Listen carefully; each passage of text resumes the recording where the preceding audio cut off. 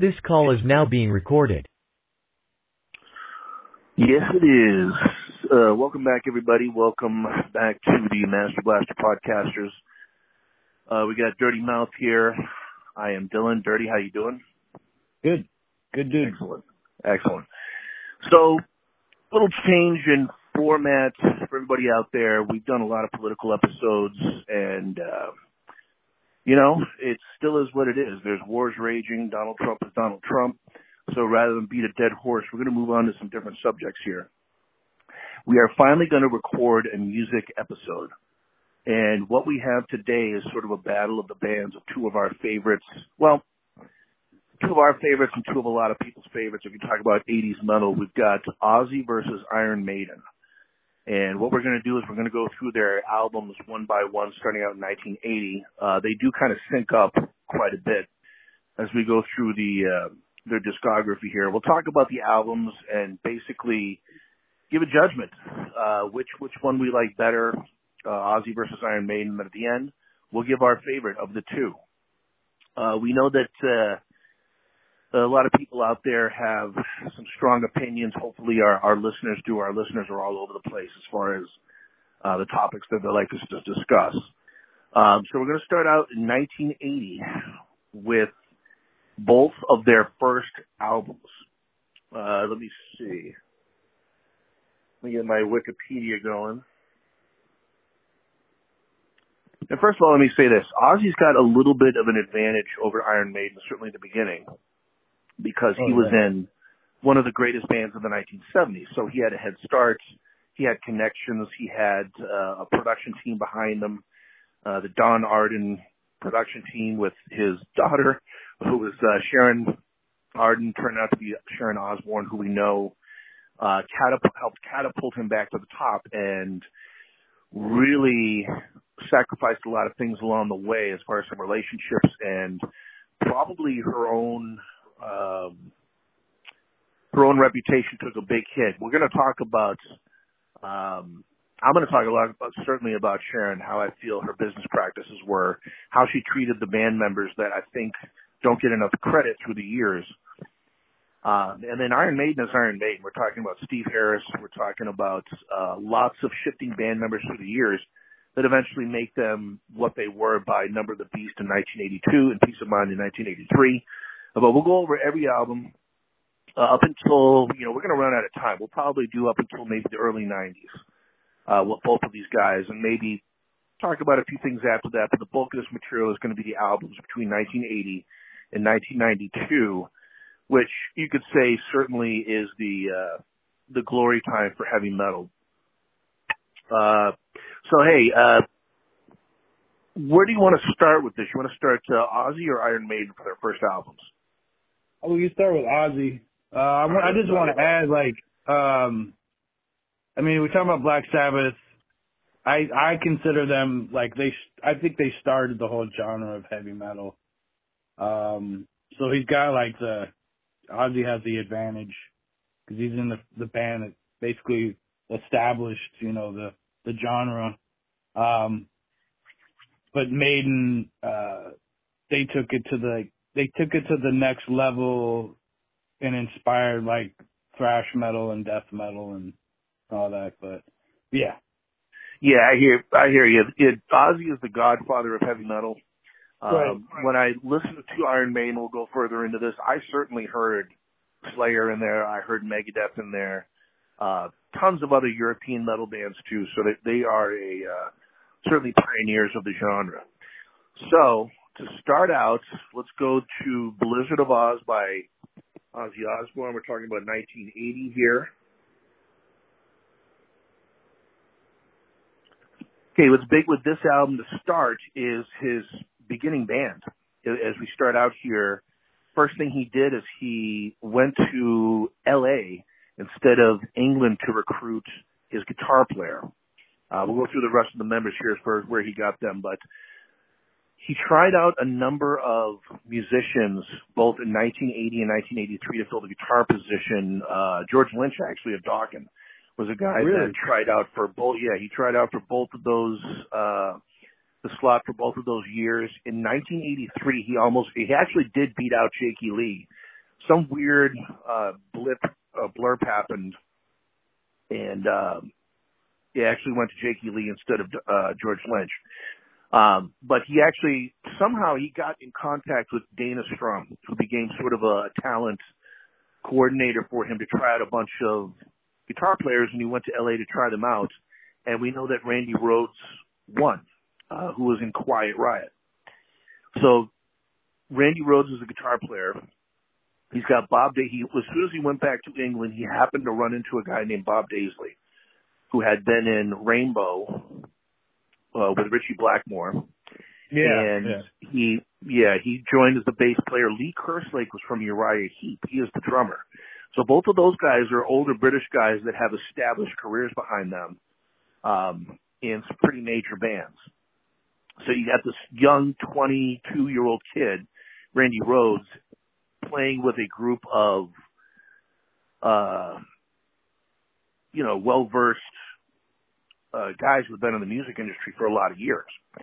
Now, let me ask you something dirty. When we'll ask whether or not we own these albums, when we bought them, when we became, aware of a lot of the songs on the albums. Of course, Blizzard of Oz, we got Crazy Train, who was probably his most famous song. But did you ever purchase the tape or the record of Blizzard of Oz back in the day? No. I'd only heard about Ozzy for his reputation. I never really got into it. I got into Ozzy. I was watching what's that show that used to come on for live entertainment, Glenn Kirshner, or no? There was a show on like NBC, and I happened to just see him performing and like doing his thing, and that kind of got me. And then eventually I got into it. No, the first album I got was Ultimate Sin, and then I went back. So okay, actually, my cousin, I moved from Seattle to Worcester, Massachusetts in 1979, and got introduced to a lot of new music. I had really only heard of like the Beatles and the Rolling Stones and Pink Floyd, Led Zeppelin, those guys through my parents. But my cousins were listening to Kiss, which was 1979. They were still huge. And my cousin really got into Ozzy Osbourne solo, not even Black Sabbath as much. I think I got into I certainly remember hearing Iron Man and just being like, wow, what a great heavy song that is. But I'd already heard Ozzy by that point. So Ozzy actually was my introduction point before even Black Sabbath. So, but I got Blizzard of Oz, I think maybe 82 or 83. I didn't get it the year it came out. But let's talk about 1980. Blizzard of Oz comes out. What do you think of the record? Tell me about some of your favorite songs. What do you like? Instruments, members of the band. What do you think of the record? I liked Randy Rhoads. He's pretty good. It's like a mixture of things where I remember like there was a lot of Satanic Panic with heavy metal, and they got Ozzy on Suicide Solution on that song, so I remember hearing a lot of that shit. And then I found it was kind of I thought he was kind of wild because he made a song about Aleister Crowley, Mr. Crowley. That was wild. But then he does a song, Revelation Mother Earth, and I believe it was Great about song. Huh? Great song. Yeah. But it's actually I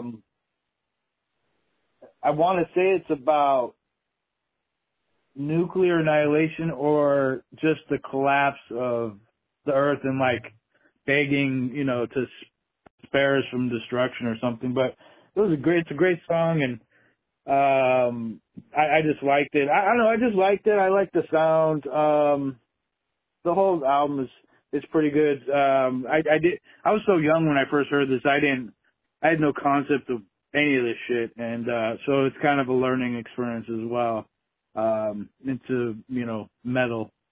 So yeah, I mean, when I first heard the record, it wasn't, when I was a kid, it wasn't as much about the lyrics. I wasn't getting in depth with the lyrics. It was really how catchy maybe the chorus was, and just the individual members, how good the guitar was, the drums, and so forth.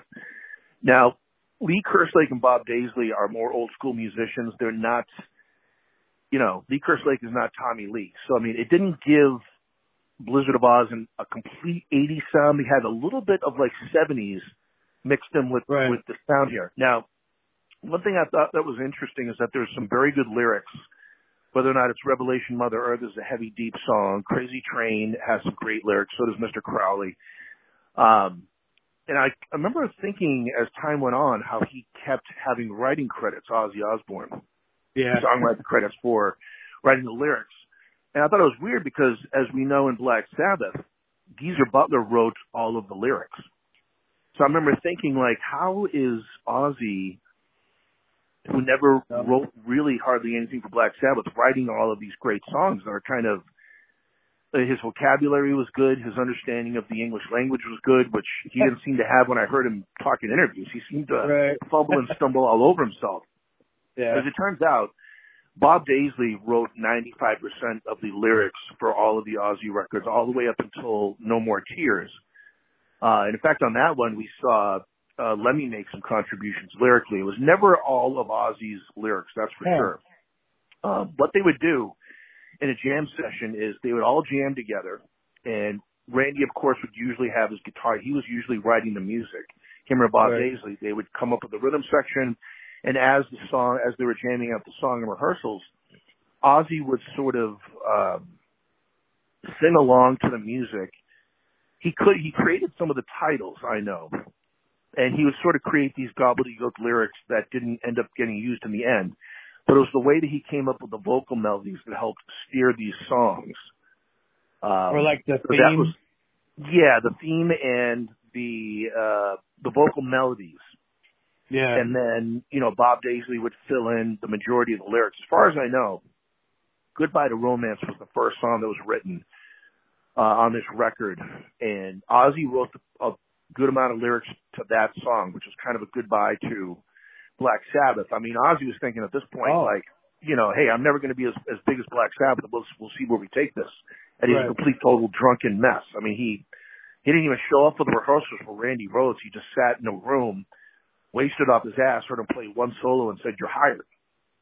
And Randy was like, "You sure? You didn't even hear me." So anyway, the production process for these records started with a little bit of thievery, starting with Sharon Osbourne. In fact, the Blizzard of Oz title for this record was supposed to be the name of the band. They were supposed to be a band. And when you're working with Bob Daisley and Lee Kerslake that have the careers that they have, they thought that not that they were on equal footing with Ozzy, but that's the way you did it. It wasn't a solo project. In England, a lot of these guys, they were bands. It wasn't called Roger Waters. It was called Pink Floyd. Even John Lennon, it wasn't called John Lennon. It was called the Beatles until he went solo. Yeah. So that's just the way you did it.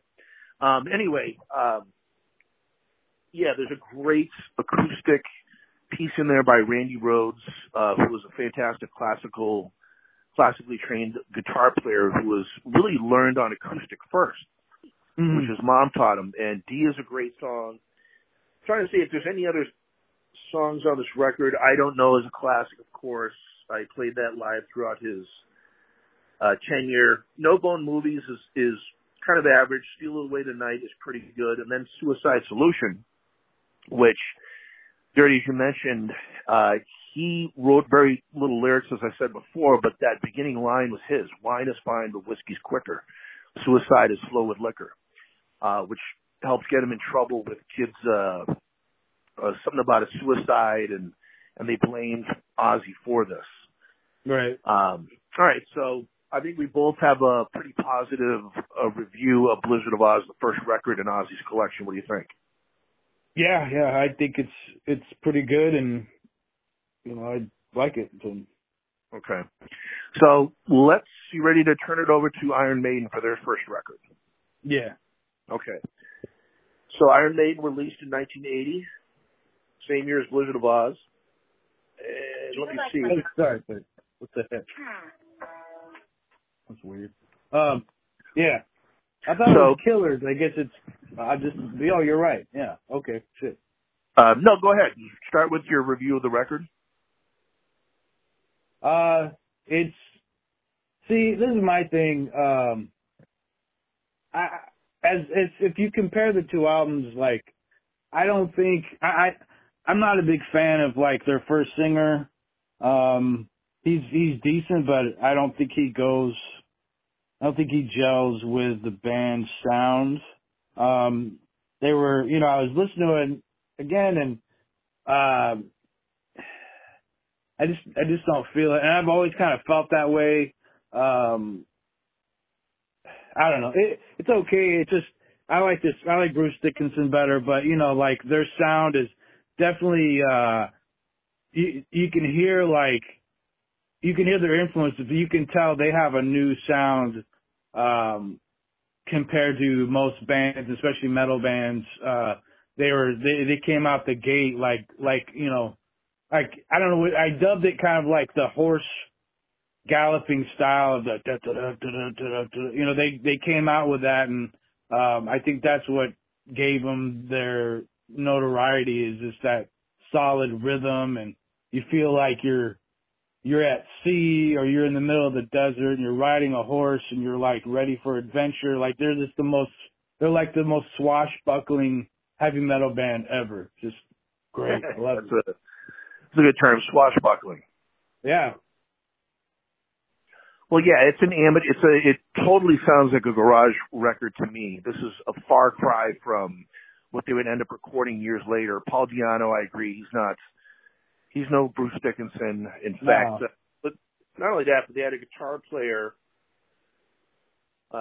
Dennis Stratton, which I prefer Dave Murray and Adrian Smith. Yeah. Big time over this guy. They'd eventually replace the drummer too. The first record is really, I look at Iron Maiden as a prog metal band. Musically, they were more sophisticated than a lot of other bands. Technically, they were more sophisticated. Steve Harris is the leader. He's doing a lot of this like sort of giddy up, like din din din din din din din, as you're talking about with the riffs, which, eventually Adrian Smith comes in, Bruce Dickinson, they become major songwriters, and which was great about that is it counteracts Steve Harrison's giddy up riffs and his eventual prog metal 10, 12 minute songs that he's doing around in the recordings. If I could point out one track, I know that some bands were huge fans of this record. And Dirty, this first Iron Maiden album is rudimentary as it was, got to number 4 in the UK charts. Yeah. Wizard of Oz only got to number 7. They were killing it in the United Kingdom. And this is one thing that's weird. There's a huge push for Iron Maiden to get into the Rock and Roll Hall of Fame. In fact, Gene Simmons said it was disgusting that they're not in. A Rock and Roll Hall of Fame should be ashamed of themselves. Iron Maiden is huge, much bigger in England and Europe than they are in America. Oh, yeah. Ozzy is biggest in America. So here we think Ozzy is bigger. But really, if we're going to track this, I'm going to go over the record sales and the certifications and chart where they fall on the charts. In England, Iron Maiden beats Ozzy pretty much every record. Right. Even though this first record, I really don't get it, because it is the most garage-sounding record. Not that people would listen to it, but that without, I don't know how much promotion they did for it, but the fact that it shot right out of the gate and was a top 5 record in England, to me, is kind of astonishing. And it's a success story. But I don't think it's a very good record. I think that really the only song that I hear that gives me a glimpse of the future of Iron Maiden as far as where they're going is Transylvania. It's an instrumental track. It's the first track on the second side. A lot of Maiden fans will point to Genghis Khan as their best instrumental. I think Transylvania kicks ass. It's sophisticated. It's some great riffs. It's fast. It's heavy. But the reason why I'm saying that this first record isn't as good, partly because of the material, but they're playing on, it just sounds like the production, the recording, the mix, and the instruments they're using are inferior to what they started using later on. Right. I listen to this, I think of like duct tape on a bass drum. I think of like a broken neck of a guitar that's taped together. That's just the way it sounds when I hear it. And it sounds like a band that's trying to play sophisticated prog metal that can't get that sound yet because they have inferior equipment, they have inferior recording devices or techniques, and it's something that gives a glimpse towards the future. But to me, this is an inferior Iron Maiden record.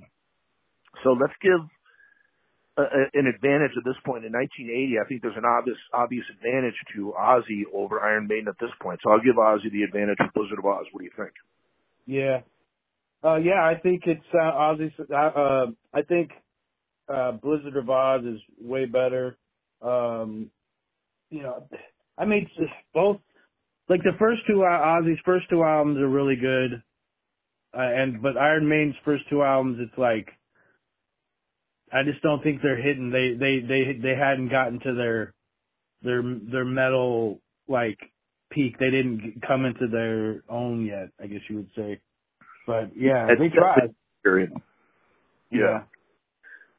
Excuse me, guys. I kind of have a cold here as I'm talking. I realize my voice is not what it usually is, but this will still be a great episode.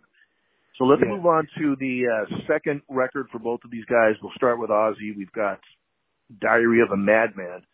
Yeah. Well, what do you think? Diary of a Madman.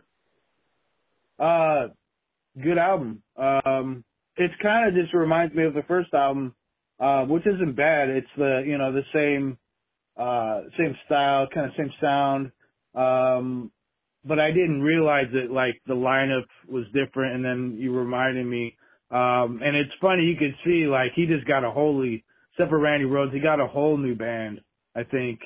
But they managed to, they managed to hold it, and it's pretty good. I like it. Yeah, I think I'm going to go for a little bit on this record, on Diary of a Madman. And Dirty, I'll let you go a little further maybe on Power Slave and some of your favorite Maiden recordings, but I got a lot to say about this one. This to me is the best recording of either Iron Maiden or Ozzy. This is the seminal recording, one of the greatest heavy metal records of all time, Diary of a Madman. It's when Randy Rhoads really hits his peak. He's got that eerie sort of, if you think about old school classical music, lots of minor chords, lots of dissonance, sort of an eerie tone to it. This is where he hits his peak with his guitar riffs. This is not as commercial a record as Blizzard of Oz. There's no Crazy Train on it. But song for song, this is the best record that Ozzy ever did, and I think it's better than anything that Iron Maiden ever did. You talk about one of the greatest guitar players of all time. By the way, one thing I want to mention, I've been pining for years about how we're talking about how Iron Maiden, Rock and Roll Hall of Fame snub. Ozzy is in with Black Sabbath, obviously, but not with Ozzy, not his solo. In 2021, Randy Rhoads was inducted into the Rock and Roll Hall of Fame individually as a guitar player. That is incredible. Yeah, that is an incredible. The only guys that I know that have done that are like some of the blues guitar greats. So just to be a guitarist, to have the guitarist be in, it's kind of like with Billy Joel being like, hey, Billy Joel's not in. No, he's not, but his drummer is in the Rock and Roll Hall of Fame. That hardly ever happens.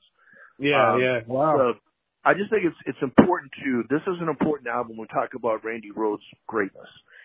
Whether or not it's Diary of a Madman, the title song, the last song, it was, it's so fun to play too. It's an absolute classical, genius, song. It's a gem, an absolute gem. It's so complicated. It's so, it's the perfect combination of classical and metal together, which I think is a great combination. Yeah. Song for song, you go through this. Over the Mountain, great drum intro. And by the way, he did still have his original band. Lee Kerslake and Bob Daisley were still the band for this. Now, he fired them right after the recording of the band before the tour, and Tommy Aldridge, later of Whitesnake fame, joined, and Rudy Sarzo, who, of course, would be of Quiet Riot fame. Randy Rhoads brought him in. That was for the tour. And Ozzy, actually, I guess Sharon is the one that fired Lee Kerslake and Bob Daisley, because they never got over the fact that the band was called Ozzy instead of Blizzard of Oz. They looked at this as Bob Daisley's writing all the lyrics. Right. Lee Kerslake is writing some songs too. He's actually writing more. He wrote No Bone Movies off the last record. So these guys are putting in as much production as Ozzy Osbourne, not as much as Randy. But, this is when Sharon Osbourne started to take on her father's persona and becoming a musical bully, really. And some of the stories we're going to say going forward are really kind of disgusting, but she kicked them out. Randy Rhoads wanted to leave. At this point, Randy is very unhappy in Ozzy Osbourne. He says that he wants to leave after the next tour, after he kicked out the two guys. In fact, if Randy Rhoads had lived, he would not have been an Ozzy. It is a foregone conclusion. It is a fact that he was going to leave the band. Now, this record, though, Over the Mountain, every song, I'm going to go Over the Mountain, great song, great drum intro, great lyrics, kind of psychedelic lyrics a little bit about flying on a magic carpet and all these kind of things. Flying High Again, and I don't even need to look at Wikipedia to know these songs. Flying High Again, great song. Song basically about being crazy. So Bob Daisley had Ozzy down when he was writing lyrics about what Ozzy would say. It's almost like he took on his persona as he was writing these lyrics. You Can't Kill Rock and Roll. Unbelievable acoustic guitar riff to start, which was a little bit lifted from Ace Frehley. The song, what is that song? Fractured, off of his solo record, which is a classic. Anybody that loves Kiss or loves Ace Frehley knows that that's one of his shining songs as far as an instrumental. It's a great song. It's a little bit lifted from that, but he takes it a little bit further and extends out the chords and is a little bit more technically sound than Ace Frehley. In fact, that same riff, if you listen to that riff, there's a lot of songs that I know that have that chord progression in it. In fact, I caught Iron Maiden kind of ripping off a little bit in one of their songs, maybe off of Power Slave or something like that. After that was the song Believer, one of the greatest. I love the bass intro, just this thump bass intro into it. I think the lyrics for these songs are a big improvement or an improvement, we'll say, from Blizzard of Oz. Believer, one of my favorite Ozzy songs, and when I get into Ozzy, what I love about this record is it's not about the singles. It's all of the filler material. Right. Now, in Blizzard of Oz, some of the filler material, No Bone Movies, Steal Away the Night are good but not great. The filler material in this record is incredible, song for song. Little Dolls is maybe my favorite Ozzy song to this day, and it has this fantastic drum intro, this drum solo by Lee Kerslake. If you listen back to Uriah Heep and say, boy, this drummer isn't that great, I'm with you, but he's great here. And it's nothing but these magnificent chord changes by Randy Rhoads going between these heavy riffs to these classical sort of slow down melodic riffs. Incredible soloing. Tonight, another great song. SATO is another one of my favorites, a fantastic song to play guitar-wise. And it ends with Diary of a Madman. Ozzy has said, if he ever made a Sgt. Pepper, this is it. This is his best record. Right. And it, to me, is, I think it ended up maybe number 18 in Rolling Stone's list of the 100 greatest heavy metal albums of all time. It was behind Blizzard of Oz, which I don't agree with, and Number of the Beast by Iron Maiden. Mm-hmm. But, a lot of Ozzy fans love Diary of a Madman. The irony is that he was never as much of a drunken, disgusting mess as he was during this period, during the recording, and during the tour. In fact, one other reason why Randy wanted to leave was that a lot of times Ozzy just wouldn't be able to play a show. He would play a show, he would party afterwards. The next show, he just couldn't do it because he was down and out, and they canceled maybe half the dates on the tour. So, that's just basically who he is, which is he's an absolute. I understand he needed Sharon to get him back on track, but he is really a kind of a drunken mess. I think he's kind of lucky that he ended up, number one, living, and number two, actually continuing music at all. But this is a masterpiece. Obviously, for me, I'm giving an advantage of Ozzy before I even get into Killers by Iron Maiden. So, anyway, any last words about Diary of a Madman before we get into Iron Maiden? I agree. It's like a continuation for me. To me, I find them very similar. So, like I said, it's just a continuation. It's like a part two. It's just great. Very metal though, like a lot of the riffs, a lot of the you can hear and you listen on, any bands from the 80s and 90s with the I don't know what you call it, the double picking. That shit. Randy Rhoads definitely started it. I think he's one of the forefathers of metal guitar, especially thrash metal. So anyway, just good stuff. Absolutely. Okay, so let's move on to the second Iron Maiden record, also released in 1981, which is Killers. There is a lineup change here for Iron Maiden, and it is the introduction of Adrian Smith, guitar player Adrian Smith, who joins. And Jerry, tell me what you think when you hear Killers. Do you like it? Good? No good? What do you think? I'm not a big fan of this one either. It's okay. I have to say the saddest thing is, I don't know, all the songs, they're okay. Like I said, I'm not a big Paul Di'Anno fan, but I think, you can hear, I was listening to it, and you can hear some punk rock in it. And then, like you mentioned, Kiss, and I heard the double guitar sound in there. So, I heard some Kiss. The album cover, I hate to say it, is my favorite part of the album. One of my favorite album covers and album art ever. But yeah, it's okay. It's not, like I said, it's not one of my favorites, but it's okay. Yeah. That's a great point about the album cover. I think at this time, I was, 7 when this came out. I probably didn't know about Iron Maiden until more Peace of Mind, period. But right. One thing that was heavy about the fans of Iron Maiden is I used to see lots of back patches on jackets or on bags or sleeves. It was always the Eddie, visual. That's their logo, or their centerpiece for their art. Fantastic. I agree. Killers, what a great album cover. I think as far as a reputation preceding them, just seeing Iron Maiden in the picture of Eddie, kind of right away, you can tell what kind of band this is. It definitely is a precursor to what their sound is going to be. I can hear an improvement between the two albums, between the first one and the second one. It's not at Number of the Beast territory for sure, but it's definitely an improvement over the first one. I can hear improvements in the guitar playing. I think the double guitars definitely get better in this record. Right away, in fact, the first couple of songs, Eye of the March, Wrathchild, Murders in the Rue Morgue, right there, those songs are not the greatest Iron Maiden songs, but certainly an improvement over Running Free and songs off the first album. I guess that's pretty much it. I do like Genghis Khan, but they're going in the right direction here. They're improving.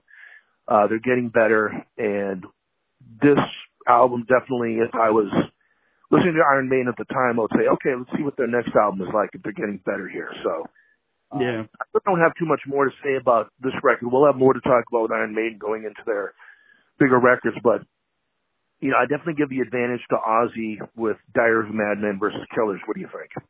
Oh yeah. Okay. I can listen to both albums. I can listen to more of the albums than the Iron Maiden ones. It's kind of hit or miss. So. Gotcha. Okay. So let's move on to the next record from Ozzy, which is a live record. It's a different record. It's not a studio LP of new material. In fact, the band hated the fact that the next record, which is Speak of the Devil, with Ozzy with this classic cover, him spitting up like strawberry jelly or something like that, making it look like Guff with the fangs, and he's sitting on a throne. This, of course, is after Randy Rhoads died, which was in March of 1982. He died in a plane crash. No more Randy Rhoads, unfortunately. There was another tryout, of course, of guitar players. Brad Gillis, actually, of Night Ranger fame, is the one who plays guitar in this record. It's all Black Sabbath covers. That's all covers. It's all Black Sabbath songs. They don't have to be covers. It's You know, it's his music, it's Ozzy's music, but he was getting kind of petty at this point because there's a competition, of course. Dirty, you know, Dio joined Black Sabbath. There's really no competition between Black Sabbath and Ozzy except for the Dio years. So Dio joined Black Sabbath. They're doing really well, continuing with him. The first two records. In 1982, they released Live Evil. Black Sabbath did. Classic. So Ozzy heard this. He's like, oh, I've got to release a live album because I know it'll outsell theirs because he's selling a little bit better than Black Sabbath at this point. It's close, but he kind of takes the cigar as far as in America records sold. In England, the Black Sabbath record sold better, Live Evil. In America, Speak of the Devil went to number 14 on the charts and sold 2 million records. So a platinum album. And you know what Ozzy did? He basically, the whole band, went to the Ritz. They performed at the Ritz. He was so drunk and out of his mind. He didn't go to any of the rehearsals. He didn't rehearse with a brand new band.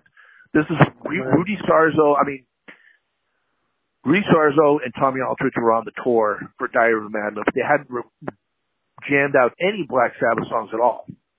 Brand new guitar player. So what does he do? He doesn't go to any of the rehearsals. He doesn't go to any practices, and they just do it live at the Ritz. And they had to do, I guess, some post-recording changes to some of the songs. And he was so out of his mind, drunk and whatever else he was on, that he had to have a stand with a light in front of him so that he could read the lyrics as he's singing them because he forgot a lot of the Sabbath lyrics. Coincidentally, which he didn't write, of course. Coincidentally, he didn't write these lyrics. Maybe he would have remembered them if he wrote them, but he didn't. So anyway, Speak of the Devil, I did get the record. It is good. I do like it. It is, you know, Brad Gillis is outrageous. I mean, that dude is, I know Night Ranger is kind of a cheesy 80s, you know, I wouldn't even call them hard rock. They're just kind of a rock band. With some good songs, but man, Brad Gillis is out of this world. And the solos. Go ahead. He's pretty metal. He's pretty metal on that album. I remember I got that album, and I didn't know at the time those were like Sabbath songs. I didn't quite get into Sabbath yet. But yeah, it's nothing compared to Live Evil. It's funny because I got into Black Sabbath because I bought Live Evil first. I had heard Paranoid, but I bought Live Evil and I got into that first. And, I thought Dio was way scarier and, more, you know, just a better singer and like performer. He's way more professional and all that. And he's little, you know, so he's just doing his thing. And, but yeah, all their shit was, the lyrics are great. And, it's just sad that Ozzy, did that. But, you know, his whole story is pretty sad, you know, but yeah. Speak of the Devil is a surprisingly good sounding live album. What's the, Never Say Die, I think is on it. And, but yeah, it's just, and I noticed that's kind of a cliche thing that Ozzy does is, or maybe it's a lot of bands with the like live albums. And, I don't know. I'm not a big fan of live albums unless they do something like totally different, but yeah, good album, good guitar. Ozzy's just lucky. I think he's one of the luckiest people in the history of rock and roll. Like, insane. I totally agree. I mean, as far as I do think he's a great singer. I do think his voice is great. I think his melodies are great. One of the best singers in heavy metal. But you know what's another he really is disgusting. I mean, he's lucky to be alive. And boy, did Sharon squeeze every bit of juice that she could out of any Black Sabbath connection, out of any of the musicians that he worked with. It gets worse. But another disgusting thing is what he did. He was such an alcoholic at Speak of the Devil that he couldn't go through the whole concert without people bringing him drinks. What he had is he had this guy that would bring him drinks up to the stage there, and it was a dwarf. It was actually a dwarf that was running and giving him drinks. Are you and of course, what does he name the dwarf? Ronnie. Wow. In front of Ronnie James Dio. He's made all kinds of comments about with Dio and Tony Iommi, and when they had Black Sabbath had the drummer who was Italian also. He called him three wops and a something. Wow. Like, he really is a kind of a piece of crap. I don't know how else to say it. Sorry. He is. No, Ozzy is very lucky, and I mean, I was saving this shit for later, but I mean, so I saw this interview with Dio, and he's talking about how he had to stick up with one of his band members because Ozzy was talking shit, saying that he was gay, and saying it in a derogatory way, and Dio's like, right. I don't care if you're gay or whatever, but you don't sit there and talk shit. And like, if for Dio, he's like, he's this little guy, but he's like, I don't give a fuck, man. Fuck Ozzy. Like, and you know, because he knows he's better and he's got it more together. But it's like, you know, it's that, yeah, I mean, Ozzy's he's just gross. I mean, we can do a whole episode on him, collecting Nazi shit and, just the psychotic shit he did that you can see on his, Behind the Musics where, you know, he threatens the life of Sharon when he's all drunk after he fucks some groupie chick in Japan, I think. And like, he's like I say, he's one of the most luckiest motherfuckers in music, to carry on, aside from like, you know, Elvis. But yeah, It's just fucked up. Yeah, Dio, much more professional, a much more likable guy when you see him in interviews. I mean, and he stays above it too. I mean, he'll tell you what he thinks of Ozzy, but he's not going to call him names, and he's not going to belittle his ancestry or his heritage. He can stick to the facts and say, I think he's a drunken slob, or I think he's not, you know, he doesn't show up for every concert. He sticks to the facts rather than having to make fun of his body type or anything else like that. So, yeah, Dio, respectable. And you know the irony is, you know what's horrible? Dio died 15 years ago, and Ozzy is still kicking it. So, all right, so let's move on. He's got Parkinson's, but yeah, let's go on. Yeah, he's not exactly living well these days, but, he is still around. So, speak of the devil, kind of I don't know, I guess comparatively I'd probably give it a little bit of a thumbs down, but let's get into Iron Maiden, 1982. This is it. This is where the greatness starts. Dirty, lead us into Number the Beast. Classic.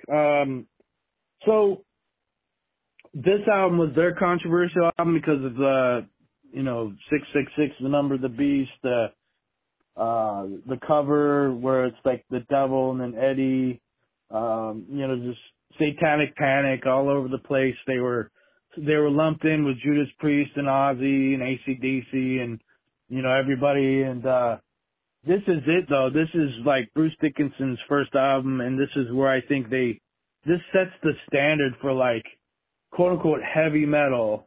You know, big drums, their stage show was fucking amazing. The whole having a mascot. But you know, aside from the visuals and all that, the music, just fucking classic. Also, you know, Invaders is a good song, Children of Jams, but, Run to the Hills is a fucking classic song, and they break it down where, it's actually, they're talking about like some pretty deep material. You know, sometimes in heavy metal bands, they just go overboard with like silly shit, but Maiden actually did something that, you know, somewhat intelligent. And I know Bruce Dickinson, I've heard him in interviews. He's actually a pretty intelligent guy. I think he's got a radio show he used to on BBC One, and, he actually interviewed Kerry King of Slayer, and they just had a really intelligent conversation about like, you know, Americans' awareness of society and all that shit. But, no, good album. You know, I think this sparked their success because it just continued, at least in the 80s, from what I remember. Like, they toured all the fucking time, like lived in their buses, you know, but this album is it with the double picking. Steve Harris is an amazing bass player, does everything with his fingers, no pick, just solid, fucking, you know, I don't know how to explain it, man. It works for them. Like, they're just fucking classic. They're there, you know, like they're the second generation, you know, after Sabbath. For me, it's like fucking, it's Maiden. There's nothing like him, you know. Mm. Definitely the way that Randy Rhoads is in the upper pantheon, and I think Jake Lee too, of guitar players. Steve Harris, if you talk about the greatest bass players, you could say of all time, no matter what the music genre is, but talk about hard rock metal. I mean, there's like Flea from the Chili Peppers, Geddy Lee from Rush. There's some other great slap bass players, or just very, very technically accomplished bass players. Steve Harris is it. I mean, as far as bass, he is way at the top. That's why the first record, it seemed like you had Steve Harris and everybody else. Right. Yeah, I mean, in the beginning of the band, it's like, I can understand why he started changing members in the band, because the beginning guys weren't up to his standards. They weren't up to his, they weren't on the same level as him. This is the first record that we see some songs to besides Steve Harris, who wrote everything. I mean, he wrote, I think, everything on the first two records except for a song or two that Paul Di'Anno wrote the lyrics. But he wrote Run to the Hills. But to highlight a few of the songs, like Adrian Smith had a great rapport with Adrian Dickinson as far as songwriting. And I said this before about how I love the counteraction of Adrian Smith and Bruce Dickinson versus Steve Harris. There's a big difference between the songs that these guys produce. Right. Harris gets into his prog metal stuff. Like I said, Run to the Hills is a short 3-minute song. He can also do that kind of stuff too, but it's a lot of like din din din din din din din. Adrian Smith is more of a classic. Love it. Adrian Smith is more of a classic heavy metal guitar player who had changed the sound through the years and really helped shape another portion of Iron Maiden's sound. And on this record, for Steve Harris, I mean, Children of the Damned, very good song. Number of the Beast, great classic guitar riff, great lyrics, great metal. It personifies metal.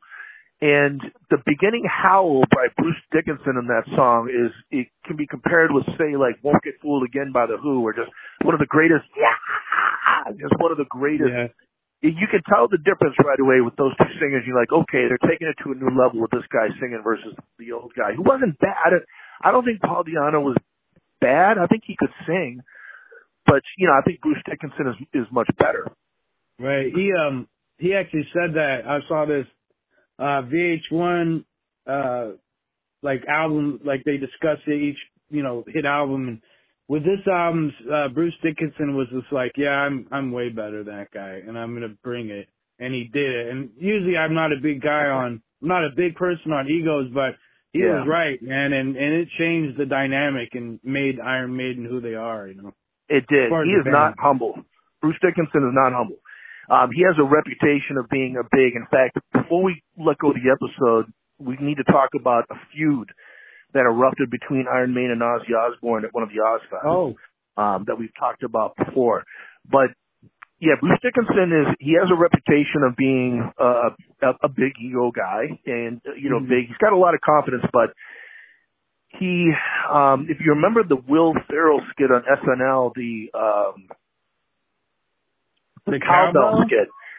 Now, the producer of that was Blue Oyster Cult. They're portraying Blue Oyster Cult. The producer's name was Bruce Dickinson.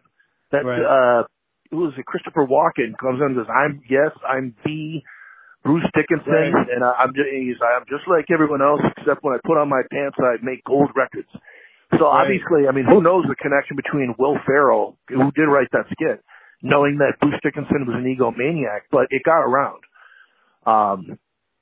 And eventually, him and Steve Harris would butt heads.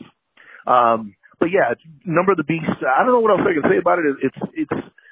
I do think they even get better from here, though. I mean, I do think it can still improve. There's room for improvement. Clyde Burr is a good drummer. I like his playing on Run to the Hills, but he's too, as being now, Dirty and I have played music before. We played in bands before. I play drums, guitar, a little bit of bass, a little bit of piano.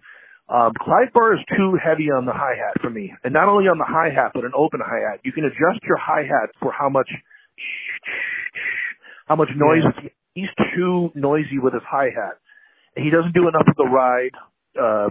the next guy, Nico McBrain, is going to be more of a ride ting ting ting guy, which makes less of a disturbance to the rest of the music. And I think Clive Burr, rest in peace, is a good drummer, but I think that it gets better on the next record. But okay, anything else to say before we move on to the next records? By the way, obviously, advantage to Iron Maiden with Number of the Beast versus Speak of the Devil. Dirty, what do you think? I mean, yeah, it blows Speak of the Devil out of the water, and it's just tight. Speak of the Devil is just genuine. So yeah, Number of the Beast, way better. Absolutely. So that's the first advantage for Iron Maiden. Let's move on to, technically we're moving on by year. 1983 is the next year. So let me start with Ozzy. Let's go back to Ozzy 1983. Now, for Ozzy, Bark at the Moon, we're actually going to, with Ozzy, have to combine, Bark at the Moon came out at the end of 1983, so we're going to combine 1983, 1984 with Bark at the Moon. And obviously Maiden's going to have Maiden, my God. They go from Iron Maiden, Killers, Number of the Beast, Peace of Mind, Straight and Power Slave, 5 years, 5 albums. And we'll talk about how exhausted they were after the Power Slave tour, which was one of the biggest tours of the decade. Right. So Bark at the Moon, to start out for me with Bark at the Moon, I think that it's kind of a gloomy album, which is probably part of what they're trying to do. I really like a lot of the material of this record. I hate the mix. It's like the synthesizers and the voice is out front and the guitars and the rhythm section is behind all that stuff. The mix is absolutely horrible. Too much synthesizer in this record. Having said that, Bark is the introduction of Jakey Lee, of course, from Rat, who again beat out George Lynch and a few other guys. Oh, wow. For this coveted spot in Ozzy's band. Right. Disgusting thing. Before I get into the songs, disgusting thing that Sharon Osbourne did. Jakey Lee comes in. He was a young kid, had not copyrighted any of his material. So he comes in late. He didn't know. No, he didn't know. He didn't have any representation. He was never with a band that used a lawyer. So he basically comes in. Now, Randy Rhoads had his mom who knew a lot about music, and she kind of represented him, and he copyrighted his music before he presented it to Ozzy. What Jakey Lee did is he went in there and laid down all the tracks, and Sharon said, "Here, sign up this is a band form. All the bandmates have to sign it." He goes, "What is it?" She goes, "Well, it just says that now that you've laid down your music and that it's not copyrighted, we own it." And he's like, "Well, what do you mean?" She's like, "Well, you either sign this or we fire you. We steal all of your music, and we have a different guitar player come in and just copy it, and then that guy will get the credit and we'll go on tour with him." So Jakey Lee signed away all of his royalty rights for Bark at the Moon because of, I don't want to start calling Sharon a bunch of names, but this is the kind of it's as shady as it gets to take advantage of young musicians who are putting so much into and basically, this is another thing. He came back and got it copyrighted for The Ultimate Sin. So you know what they did? Anytime they stopped issuing The Ultimate Sin as a record, eventually they stopped pressing copies of that, so you couldn't purchase it anymore. Now, it doesn't matter because I know everything is streamed these days, but they stopped the production of The Ultimate Sin because they wanted to highlight the records that Ozzy would get a bigger percentage of the royalties from, which is Bark at the Moon. If you look at Bark at the Moon, the back of it says, all music. This is laughable. First of all, he didn't even write the majority of the lyrics. All music and lyrics by Ozzy Osbourne.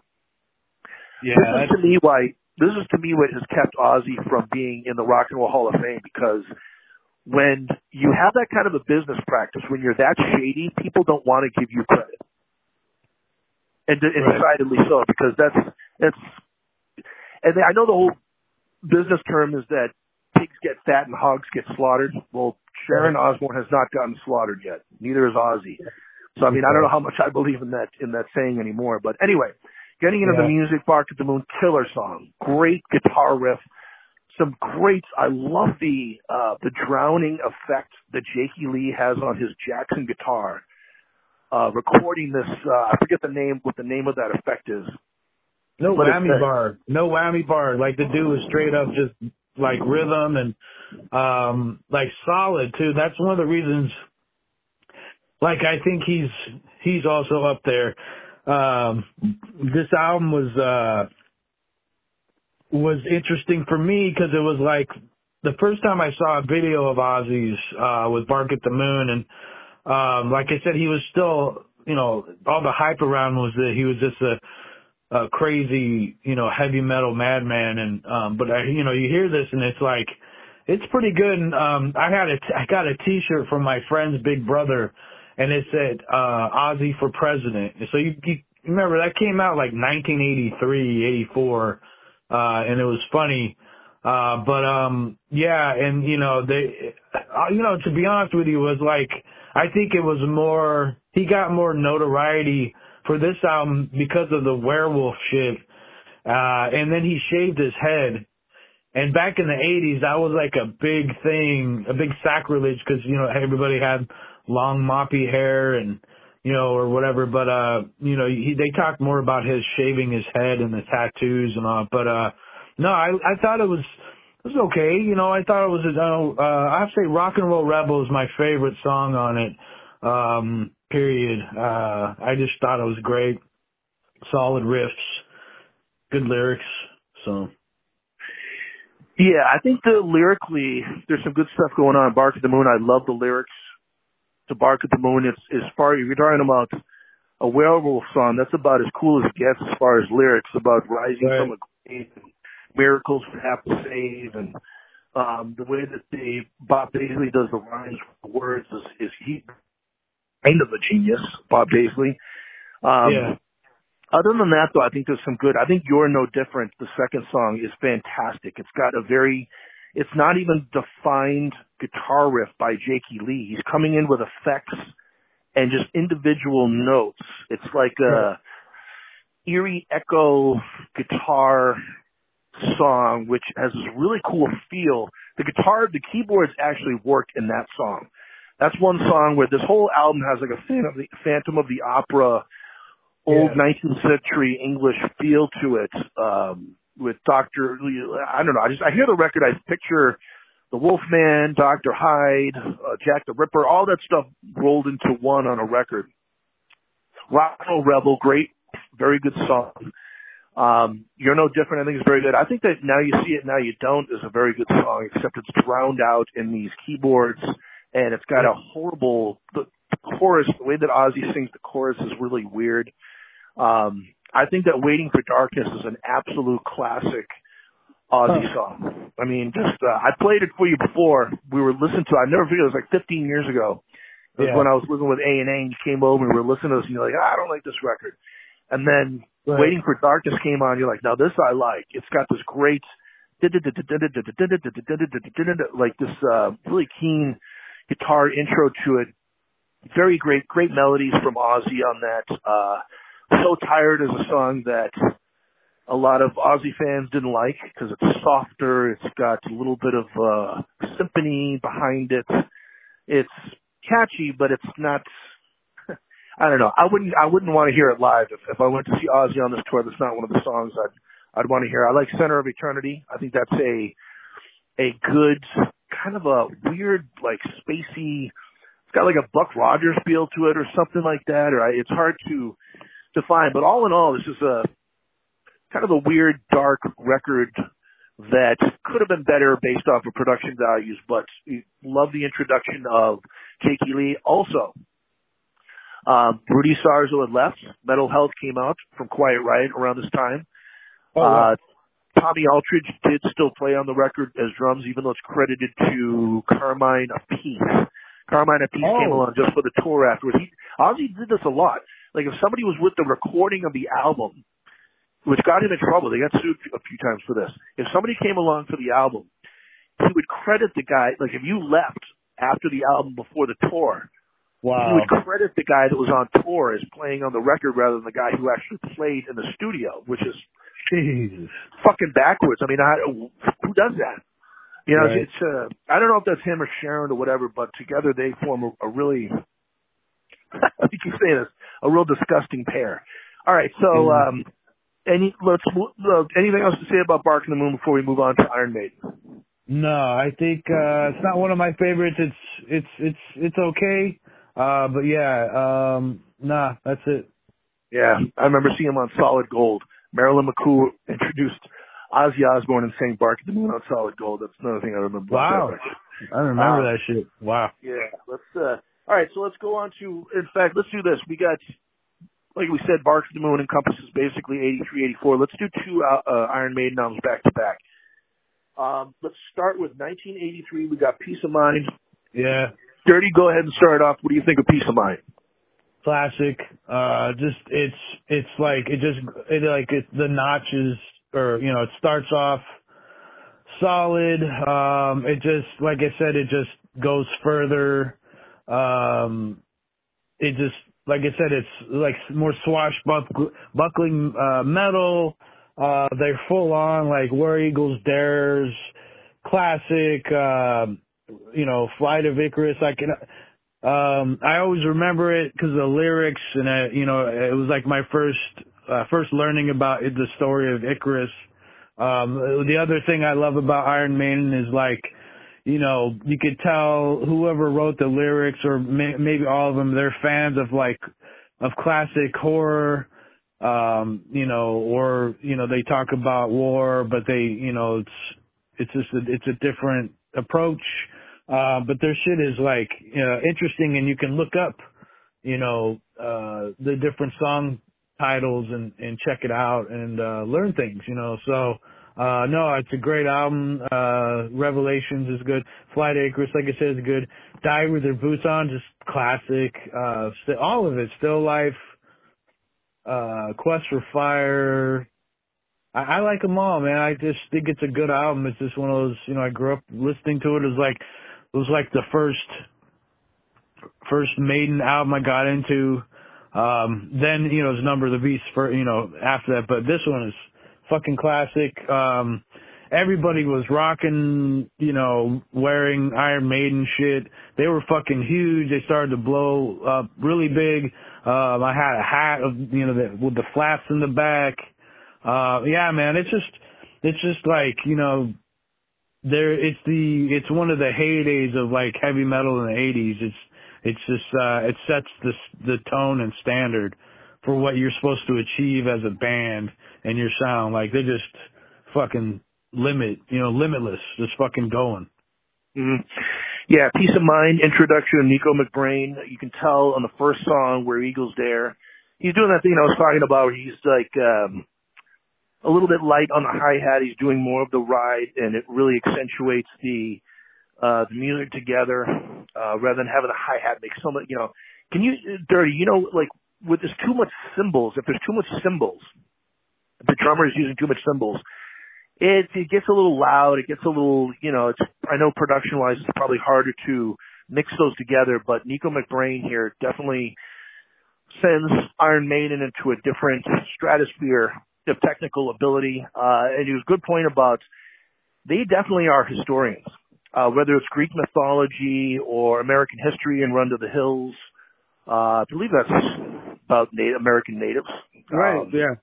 And, or whether it's about the pyramids or Egyptians, or they get into that a little bit more on the next record, Power Slave. Steve Harris is World War II, Genghis Khan, different worlds, different explorers, different conquerors. He's definitely a historian, and he definitely reads his material before he puts out his lyrics.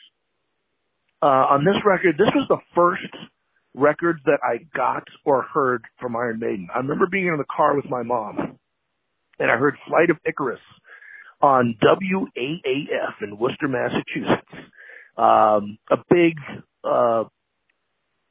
radio station, not as good as our favorite KNAC, which is the king of all radio stations, in my opinion. And Dirty, I know we've talked about that before, but this was my first introduction to Iron Maiden, Peace of Mind. I got the tape when this came out, and when it first came out, I was like, I listened to the first side, and I never really listened to the second side quite as much, but it's got, this is when I was 9 years old. Now, it's got your differences of music as far as I was saying before, Dickinson and Adrian Smith writing Flight of Icarus, Steve Harris writing Where Eagles Dare, and he also wrote The Trooper.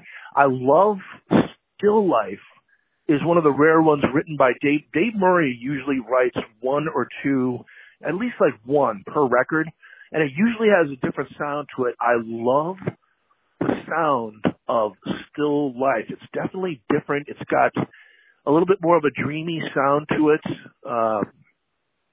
and definitely a difference in there. When you have a band like that has multiple writers, it just enhances the overall sound rather than if this was all Steve Harris. Overall, with Peace of Mind, I think it's maybe not quite as good. I actually have sort of modified my opinions. I've been on this big, huge Iron Maiden kick the last couple of days, listening to them ad nauseum to the point where I don't want to hear Bruce Dickinson for a while after we do this episode. But I used to think that really Peace of Mind and Somewhere in Time were the two best recordings.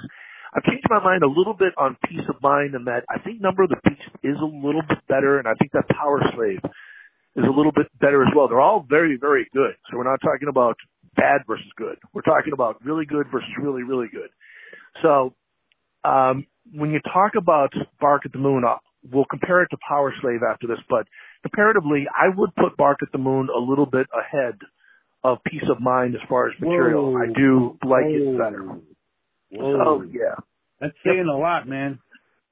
Well, we got some big opinions here. We are voicing some big opinions here. Hey, anybody out there, email us if you want. You want your opinion on this? We're happy to do polls. We can do a poll. We'll put the results of this. Who do you like more? Put in your opinion. Ozzy versus Iron Maiden. It's a big thing for, if this was back in the day, if this was 1985 when we were discussing this, it'd be fighting words. Oh my God, yeah. Those two sides would be, two of the biggest musical acts at the time, especially with metal, with fans have really strong opinions. Maiden fans are just non-stop hardcore, huge Maiden fans. And you think you've seen Maiden fans in America, in the UK, they are, I'm telling you, in the 1980s, by the way, Number of the Beast went to number one. Ozzy technically has never had a number one record, I don't think in the UK or the US, but they've all sold millions. Ozzy sold millions in America, 2, 4, 5 million per record. Right. But Number of the Beast went to number one, and Peace of Mind, I believe, went to number two. It is this whole long chart of Iron Maiden topping. I think they had 3 number ones within 10 years in England. They were huge. They were as big as any of the 80s UK artists, Duran Duran, Culture Club, all those bands that were, hell, you could put Madonna, any American act in there. In England, Iron Maiden was as big or bigger than all of them. They were huge in that decade in the UK. So before we go forward, how are we doing on time? Fine. Are we at like an hour though? We're at like an hour, right? I think so, yeah.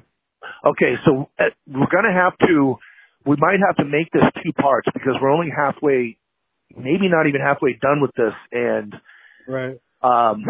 it's not going to be able to fit on YouTube if we do more than an hour and 15 minutes. We have to have this on YouTube. So let's do Power Slave. After that, can you do a second segment here? We'll try to go through it maybe quicker than the first one, but Dirty, do you have time to do a second segment before we leave today? Yeah, I think so. I got a thing at 3 my time, so. Oh, shit. Okay, well, it is 11 o'clock your time, right? Right. Okay, so it'll just be maybe an extra, we'll stop here in 15 minutes and then we just need an extra hour. And we'll go through as quickly as possible. All right, so let's go to Power Slave again. Bark at the Moon takes up 2 slots. Let's go to Power Slave, then we'll have to stop and do a part 2. We will release these together as one, but we're going to have to put them in two segments. Okay, Dirty, start off, man. What do you think of, I know what you think of Power Slave. Tell the people what you think of Power Slave.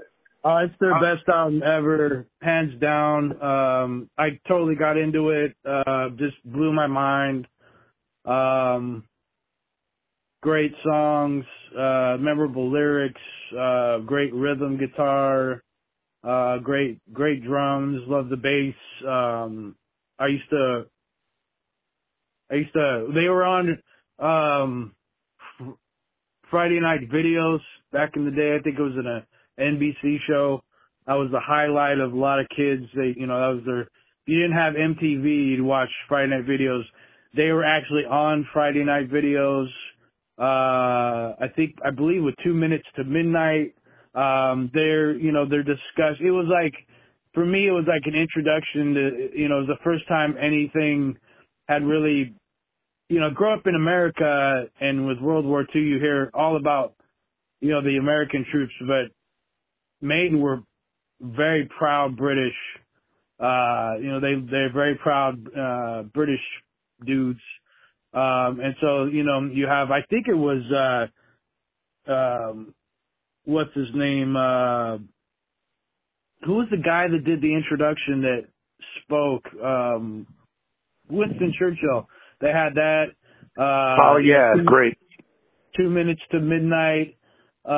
Great song. Let's see. And then, what else? God, the album artwork, Iron Maiden, the other thing I like about them is like, was like very few bands, maybe like Dio, Parliament, Funkadelic, where they, not only was the music good, but like they had, the artists who did Maiden's album covers became like, I think, popular as well, cause he really painted everything, and like, just when I just loved it, talking about, Egyptian, culture, and, they just go off. Aces High, Lost for Words, good. Flash of the Blade is a classic, guitar song. Power Slave, Rhyme of the Ancient Mariner, another song that, you could research it, and, it's a great story. Back in the Village, I think that's still referring to like the Egyptian theme. And then that tour and the live setup, I was never fortunate enough to go. My mom was like, she was super, I grew up Irish Catholic, so my mom freaked out about all this heavy metal shit, threw away my Dio poster, which I had a temper tantrum, but, Power Slave, man, I mean, there's so many aspects to it. It's like they weren't just a heavy metal band. Like they could have come up with a comic book, because it was like so just out there and imaginative. It was like, Bruce Dickinson could have become like an author and start writing fantasy, because their shit is fucking good. And the Dullets, the whole album, man, I could go on. Like it just, to this day, it's fucking classic. The color scheme is badass. There were like these custom vans you could buy. I think 2009 they put out a custom Iron Maiden Power Slave pair of shoes, and it fucking was badass. Like, I could go on forever, dude. They're so good. Like nothing like it. I know it had a big influence on metal too, like just in general. And that was such a big tour. And then you had the live album after that, which they got Live After Death. Fucking great artwork. I own the video, so I watched it all the time. And it was special to me because like they filmed it, I think, in Long Beach, and at the time I grew up in LA, so Long Beach was like a hop, skip, and a turd from where I lived. And so it's like knowing like, they were like in the vicinity, if you lived in LA, and it was like fucking wild, man. Just classic, fucking classic, classy, classic metal. This fucking, the fucking, I don't know, this great. I can't put a lot of words to it, 'cause enough to describe it, but. Somehow, when I was a kid, Power Slave escaped me. I didn't hear a lot of this to my friends. I don't remember any of my friends really that had this record. Obviously, Iron Maiden. I didn't hear too much of them on the radio, which is. Oh no. No, I mean you didn't really hear a lot of Iron. They were never a big singles band or radio band. Even though I did hear, that's how I bought Peace of Mind, because of Flight of Icarus. So I actually went through and listened to the whole record either yesterday or the day before. And yeah, I think this is a little bit of an improvement from Peace of Mind. I think it's a great record. I would put this one as an advantage, 1984 for Iron Maiden, because I do think that's a little bit better than Bark at the Moon. When you talk about, and I remember playing Vice City, listening to 2 Minutes to Midnight. Really? And Bark at the Moon by Ozzy. Yeah, that's on the heavy metal station. If you turn through Oh my God. when you're driving, if you go through the stations. So 2 Minutes to Midnight, another Adrian Smith and Bruce Dickinson song. Bruce Dickinson is starting to write a few songs on his own too. He did write Revelations, Peace of Mind. He actually wrote, including the guitar riff, Flash of the Blade. The Flash of the Blade, really cool guitar riff, a cool song. He wrote the whole thing himself. Steve Harris wrote Aces High. The Duelists is good. Lost Words good. Instrumental. I think, and Power Slave is very good too. I was so surprised. Like when I look at a record, this goes back to like the 70s, because when you, not only for the album art, because it's in the 70s, you had some whacked out album art was such a huge thing because an album was big. Once it get down to tape, people, it seems like in the 80s didn't pay as much attention to it, but Iron Maiden did. The other thing is these big, long 12, 13 minutes, I'm used to listening to Allman Brothers for that. Oh, yeah, big, long 15-minute jams and stuff like that. Oh, yeah. The difference is when you listen to the Allman Brothers do a 15-minute jam, it was all based off of the same rhythm, just different lead players doing different leads, and it got kind of boring for me. I love the Allman Brothers, but I don't need a 20-minute jerk-off session with guitar solos or drum solos or whatever you have it. But Rhyme of the Ancient Mariner, I set out to, when this started, I'm like, God damn, this is 13 minutes and 45 seconds. Right. And I remember listening to it, and when it ended, I'm like, what, it's over now? Like, I was unhappy that I'm like, I wanted more. There's so many time changes in that, so many different riffs. And that's all Steve Harris. The guy is so prolific with his output. I mean, year after year. And people think about, when you talk about being a rock star, it's all one big vacation. No, that guy must have trained so hard to get as good as he is, number one. Number two, all of the reading the guy must have done for all of his lyrics. Number three, the Power Slave tour, after doing Iron Maiden, after doing Killers, after doing Number of the Beast, Peace of Mind, year after year, the Power Slave tour lasted 331 days, and they played 187 shows in 331 days. That's more than a show every other day. Right. Can you imagine? And they're not playing the simple little, Coliseum rock. Dude. I mean, this is interpretive, technically sound prog metal. They're really getting into the prog metal part with it. And I think it is a very, very good album. I think that's about all I have to say about it. But this is the middle of their heyday, and and to me, I think we'll argue about this on the next one. It still gets better. I think it still gets better from here. But we are at an hour and 15 minutes, so we're gonna have to start. We're gonna have to stop here, restart, and finish this segment because we've got more to go over here. Again, we will release both of these parts as one. They'll just be in separate episodes, but we'll release them together. Anyway, Dirty, please give me a call back. We'll finish this up, okay? All right. Excellent. Okay.